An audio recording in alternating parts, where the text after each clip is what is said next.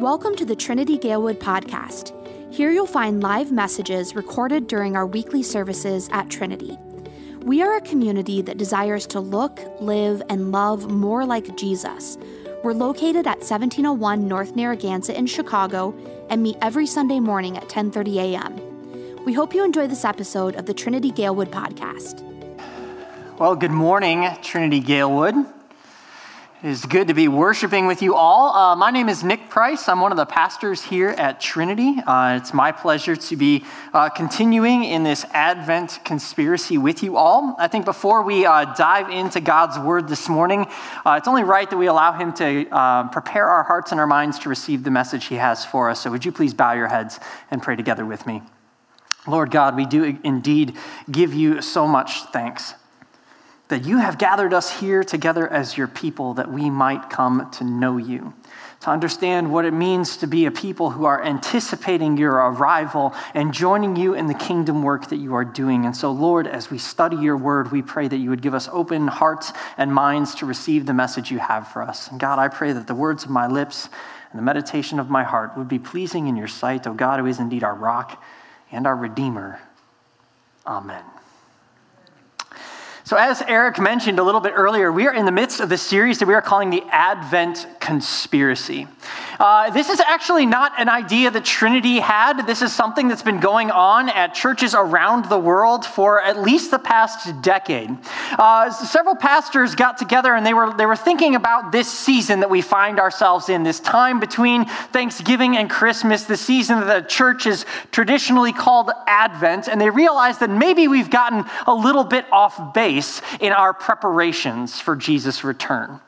And so what they wanted to do is they wanted to put together a conspiracy among churches where we said, we're going to kind of flip the script on the way the rest of the world celebrates this season by thinking about what does it mean to truly anticipate the return of Christ by participating in his kingdom work here and now. And so they came up with these four themes that churches would have a chance to reflect on together through the Advent season. That's to worship fully, to spend less, to give more, and to love all. Worship fully, spend less, give more, love all. They say that's what this whole Advent season should really be about. And honestly, one of the things that I find kind of interesting just about that, though, are the ways in which, two of those things for many Christians were just like, well, yeah, of course, but two of those things kind of, you might say you're kind of meddling a little bit, Pastor. I think most of us, when we look at that, we're just like, yeah, Advent season, getting ready for Christmas, worship fully, got it, love all, absolutely. But then where we start to kind of get a little bit nervous, a little bit uncomfortable, is what we start talking about this weekend and which we're going to keep talking about next weekend. Spoiler alert, okay? And sorry, Eric, you got to take it for next week. You're taking it to the next one. It's these two middle ideas of spending less and giving more. And the reason why I think they make us uncomfortable is because on the surface, intellectually, we understand, yes, that is what this season should be about. It's not supposed to be about us. It is supposed to be about giving more to others. It's not supposed to be about spending on ourselves. Should be about giving away. But then, the realities set in of what that actually means. If I'm going to spend less on myself at Christmas, it also means we're going to be spending less on presents for other people. Because if we're going to give more, we got to have more to give, right? And so then we have to go into those awkward family conversations where people are just like, hey, what do you want for Christmas? And we're like, nothing, and we're also not getting you anything either. Right? And this is supposed to conjure up the warm fuzzies at this season of fellowship and stuff like that, right? And suddenly, now people start to wonder, not like, oh, wow, that's so pious and interesting and so glad you're doing what Jesus would call you to do. It's just kind of, what, you don't love me? That's the way it kind of feels, right? There's so much pressure when we start to say, we're going to spend a little bit less on presents this year so that we can give more away, right? That's what this is all about. And I will be honest, I felt this pressure over the Thanksgiving break. Because my brother-in-law and his girlfriend were in town to visit us because they're not going to be with us at Christmas. They're going to be visiting other family, doing other things. And so they actually brought Christmas presents for us all early, and we were not ready for that. And so they came in with these like box load of like presents and stuff like that. And my wife just like grabs my arm and is like, and I knew exactly what she was thinking. We didn't get them anything yet. We were hoping we were going to send them something. And so we just had to do like the awkward thing. We're just like, thank you guys so much. This is so generous. Your gifts are coming. We promise. They'll be there by Christmas, right? And then like they leave, they go home. And Sunday afternoon of that week, the day which is supposed to be a Sabbath day of rest became a shopping day of stress. Because we were online looking at Etsy and trying to find like other things like, what are we going to get for Paul and Lisa? Like, I'm like the worst in-law, guys. Like this, I'm just like outing myself right now because we were totally stressed out by this whole thing. Right? This is what gift giving does at this season, right? It's we want people to know that they're loved, right? We want to be able to reciprocate and let them know that they're of value to us. And so suddenly when it comes to this idea of actually spending less on ourselves so that we can give more away, man, this comes with some real relational baggage, doesn't it? It becomes hard to step into these conversations and to really think about what it's going to take in order for us to be obedient to God and to truly give things away. And so what I want to do this morning is I want us to think just a little bit about that, hopefully a little bit sober-mindedly for just a second. And I want to start by just asking this question. How many of you can remember what you got for Christmas last year? Raise your hand. A couple like tentative hands. All right, keep those hands up. People who just like get hands up. All right, now how about 2 years ago? 3? You remember what you got 4 years ago? 5, right? Yeah, okay. So you see my point. Notice how few people could even remember what they got last year. And the further and further we go back, right, those hands start to come down. We spend all this time freaking out about how we're going to get the perfect gift for somebody because there's all this like relational expectation of what you should do at the holidays, only to recognize, as we just did, that most of us aren't going to remember what those were. So why do we do it? Well, again, I think it's because of the expectations. We want to do the right thing at Christmas. We want our family and our friends and our coworkers and our loved ones to know that they're valued, right? And because of that expectation, we try to do the right thing. But one of the things that I want to argue this morning is that oftentimes we can end up doing the right thing for the wrong reasons. And to help us wrap our heads around that, I want to actually go back to the very, very first Christmas story. And that passage that we read from Matthew chapter 1 just a few moments ago. Last week, we kind of looked at the Christmas story from Mary's perspective, didn't we? And we talked about what a risk it was for her to say yes to God. She knew that by saying yes, when the angel announced this amazing gift so that she was going to be the mother of the Savior, that was going to come with a whole lot of hurt and hardship. She knew she lived in a highly religious, super conservative society. And she knew that to say yes to what God was calling her to meant that she would become an outcast in her society and culture. The reason why is because she had not yet been joined in marriage with her husband. And in those small little villages of Nazareth, word gets around real fast. And she knew what that would mean for her. And today I want to look at the other person involved in this story, and that's Joseph, her betrothed, her fiance. One of the things that you need to recognize is that in ancient Jewish culture, they did have this process of betrothal, which basically meant that once you were betrothed to somebody, you were now legally husband and wife. And that time was a time of preparation in which the husband would be starting to get the household together and get ready to receive his bride into his home. It would be a time for her of preparation. But in the eyes of everybody around them, they are now husband and wife. And all they're waiting for is the celebration. And yet, what do we read in Matthew chapter 1, verse 18? It says, this is how the birth of Jesus the Messiah came about. His mother Mary was pledged to be married to Joseph, but before they came together, she was found to be pregnant through the Holy Spirit. Now, Matthew gives us a little bit of insight that Joseph and the other people in Nazareth might not have had.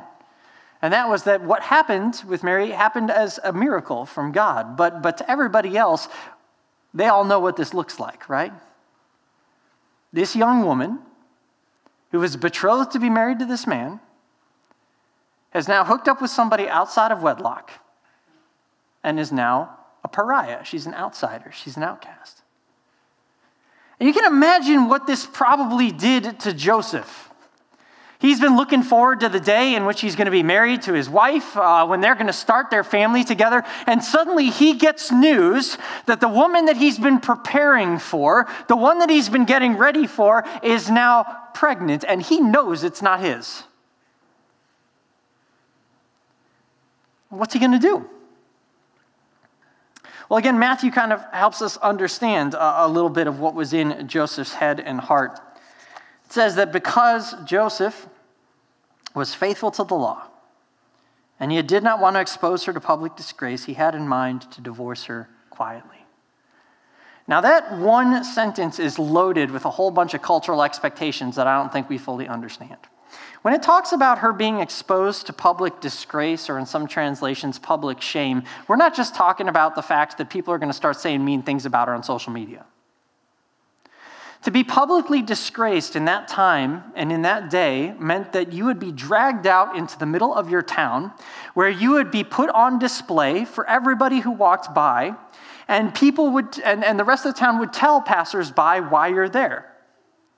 And in the case of a woman who's suspected of adultery, as now Mary would have been legally under the law, what they would have done is actually stripped her half naked, and they would have told people to look on her shame because she was an unfaithful woman. And she would have had to stand there all day. And that wasn't even the worst thing that could have happened to her. If Joseph actually was going to go to the full length of the law, what he could have done is he could have accused her publicly. Not just divorced her, but accused her of adultery. And in that case, according to the law, she could have been put to death. Horrible prospects for Mary. And Joseph, we read, is a righteous man, a man who's faithful to the law. But I love, again, it's so hard to capture kind of in our English translations. It says that while he was a righteous man, there's almost this emphatic negative in the Greek in which it says he didn't want to do anything to expose her to public disgrace. He did not want Mary to go through that. So we learn as Joseph is on the one hand a man who wants to do the right thing according to the law, but also a man of deep and intense compassion. And so what he resolves to do is what he thought was the best thing you could do, given the circumstances. He says, I'm going to divorce her quietly. I'm not going to let anybody know. Just going to be between her and her family and me. And I'm going to go about my life and let her go about hers. You can see how Joseph thought that this was the best thing that he could do. Why? Because of all the expectations, right? He was going to try to do the right thing, but the reality is he was going to end up doing it for all the wrong reasons. Why? Because he didn't know what Mary knew. That no wrongdoing was done. And so the question is, how is it that this man, faced with this horrible decision, ends up becoming somebody that we recognize every time we put together a manger scene? What was it that took him from wanting to do the right thing for all the wrong reasons to ultimately saying yes to God, what God was doing, even though he knew what the consequences would be?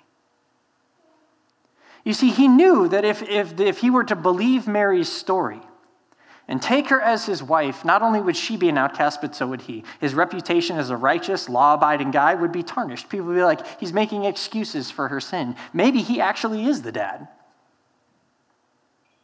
How did he say yes? That's what I love about the rest of the Christmas story. It says, but after he considered this, an angel of the Lord appeared to him in a dream and said, Joseph, son of David, don't be afraid to take Mary home as your wife, because what is conceived in her is from the Holy Spirit.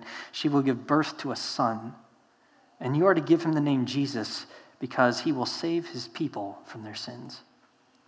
And all this took place to fulfill what the Lord had said through the prophet, the virgin will conceive and give birth to a son, and they will call him Emmanuel, which means God with us. What enabled Joseph to say yes is because he suddenly was swept up in a much bigger story.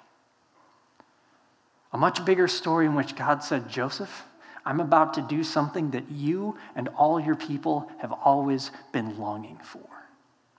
the salvation that you've hungered for, the kingdom which you've been praying for, the coming Savior that you've heard spoken of by prophets, the salvation that you've sung about in your psalms.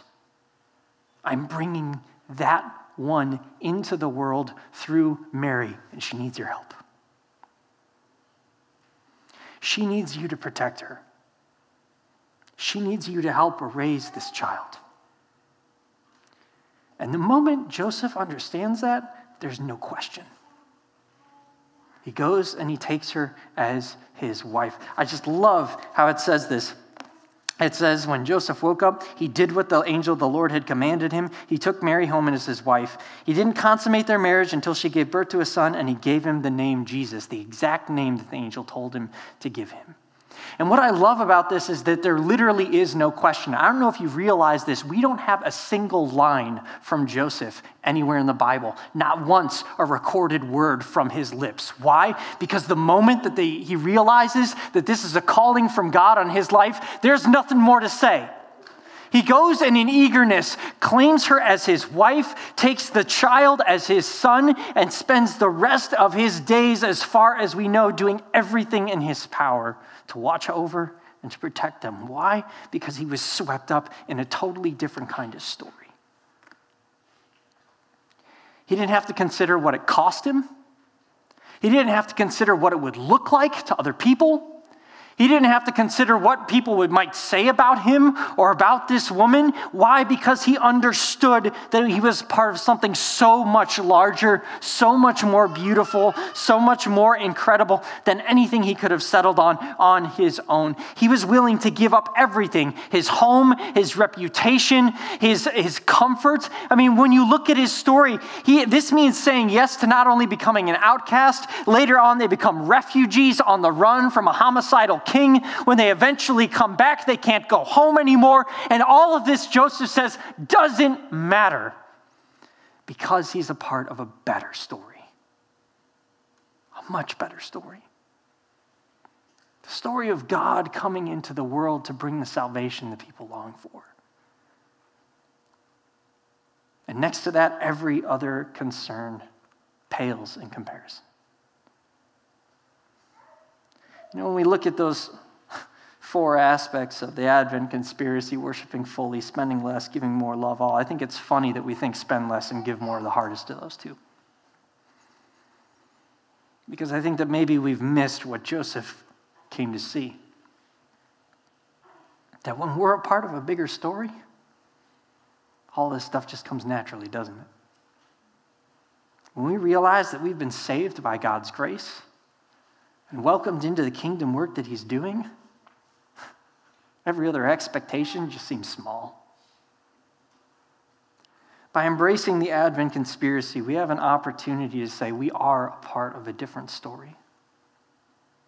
That when people ask, why are you doing that craziness of spending less and giving more? It's because we say we want to bring hope and peace and joy and love. Because we know the one by whose name we're called. His name is Jesus. And he came to bring the very best gift that we could ever receive, salvation. He is our God with us. And so, we want to say yes to the work that he's doing. This season, we are going to have to make some tough decisions and maybe have some uncomfortable conversations. But rather than seeing those as hard conversations, I think I would love it if we could see those opportunities the way Joseph saw his. As a chance to tell people about the greatest story ever told and to invite them into the work of bringing transformation into other people's lives that they too might know the hope that we have. That's our invitation from Collective Chicago this year. This ministry which is saying we're going to approach homelessness in a totally different way. Through dignified relationships, transformative community, fresh starts, and new beginnings. And to help us understand just what a difference that makes, I want you to hear from a couple of the residents who've gone through this ministry and what a difference it's made in their lives, and to see this as your invitation to be a part of a different kind of story. Let's listen to this. Hello, my name is Christopher Lee, 18. I'm George Oliva. I'm from the west side of Chicago, the west side of Humboldt Park. I originally grew up in the Austin and East Garfield neighborhood. My mom was from a third world country. My dad was, dead when I was young. We've been getting kicked out of places. We lived in hotels, almost shelters, We've been living off Social Security and stuff like that, so it's been hard for us. And then trying to maintain, it was days, weeks, we went without eating. I ended up coming to the United States when I was 9. I was kicked out on the street at 15. We always had to go fend for ourselves. Even though we was a family, everybody tried to fend for themselves. The last 3 years, I was really going through hell. And I was suffering through depression, and then I didn't have nowhere to live. Not even money, just to have food in my stomach, and have a place to stay at night, and just sleeping on the train. My freshman year, I got into a little bit of trouble, stuff like that. My dad died. I was on 15, and 13 days after my dad died, I got shot 4 times. Trying to recover, arm was broke, stomach cut open. I had 3 surgeries. I got connected with this organization called Trilogy. They helped me, but the shelter that I was living in was closing, so they found me the Collective. After all that, I tried to get in more programs, trying to find more jobs. My mentor, she been trying to get me in stuff like these, and then once the opening came up for the Collective, she been looking to a lot of stuff. She jumped on it. She called me while I was at work and told me to do the application. So I went in the bathroom during work and I did the application. And I went through the interview process, which is great. Meeting Adam for the first time was great. I remember I got there and I was like, wait, this doesn't look like a shelter. So I took a picture with my phone and said to a friend, I'm like, yo, this is where I am. If I don't leave in 30 minutes, come look for me. So I would say the Collective is I wouldn't say a housing. I wouldn't say temporary housing. I'd say people that's taking you in as their own, like a family, as of right now. Even though you might not be in there for so long, you'll feel like you're a part of something, or you feel like you're family. I went in, had dinner with the guys. It was refreshing, it was new, it wasn't a shelter, it was kind of like a home. No, I felt comfortable the first day, even though sometimes I would hide a golf club, the pillow, just because, you never know, and they did find it. Doing group outings, I wasn't doing group outings with my family, and it being experienced to new things like food, all this different type of food, all these different new places and people. If I don't care for them, I feel like my day not complete. If I don't ask them what's wrong, even I can be hurt myself, but I still check on them. One thing I want to say is that they seen the good person that I was. They seen the best that I was when a lot of people wasn't able to see, the good in me, I like, just being brought into a family that I never really had. Just being out on the streets so long that you forget how to trust people. You forget that there are good people out there that don't want anything in return. They just want to be good and see people succeed. And that's what I appreciated most. An opportunity to be a part of a new beginning, to welcome people into a new family, to ultimately introduce them to the God who made them, who loves them, who's called them his own.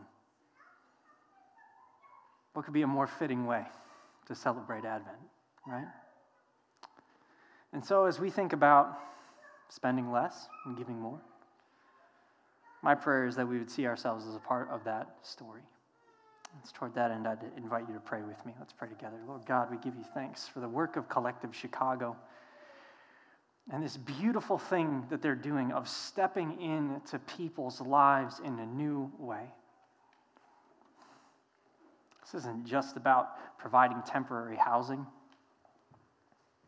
This is about welcoming people into a new kind of community, a new home, a new family, a place where they can experience your love and your grace. And so, Lord, we pray for us and our hearts which hold on to our stuff, who get more stressed out about spending less and giving more than we do about loving all and worshiping fully. Lord, help us to be people who see ourselves as a part of a bigger story, your story, the story of the God who came into this world to be one of us, to make us his own, to forgive us, and to then invite us into the work that you're doing. Lord, we pray that you would help us in the face of all other expectations to say yes to that calling. It's in your name, Lord, that we pray. Amen.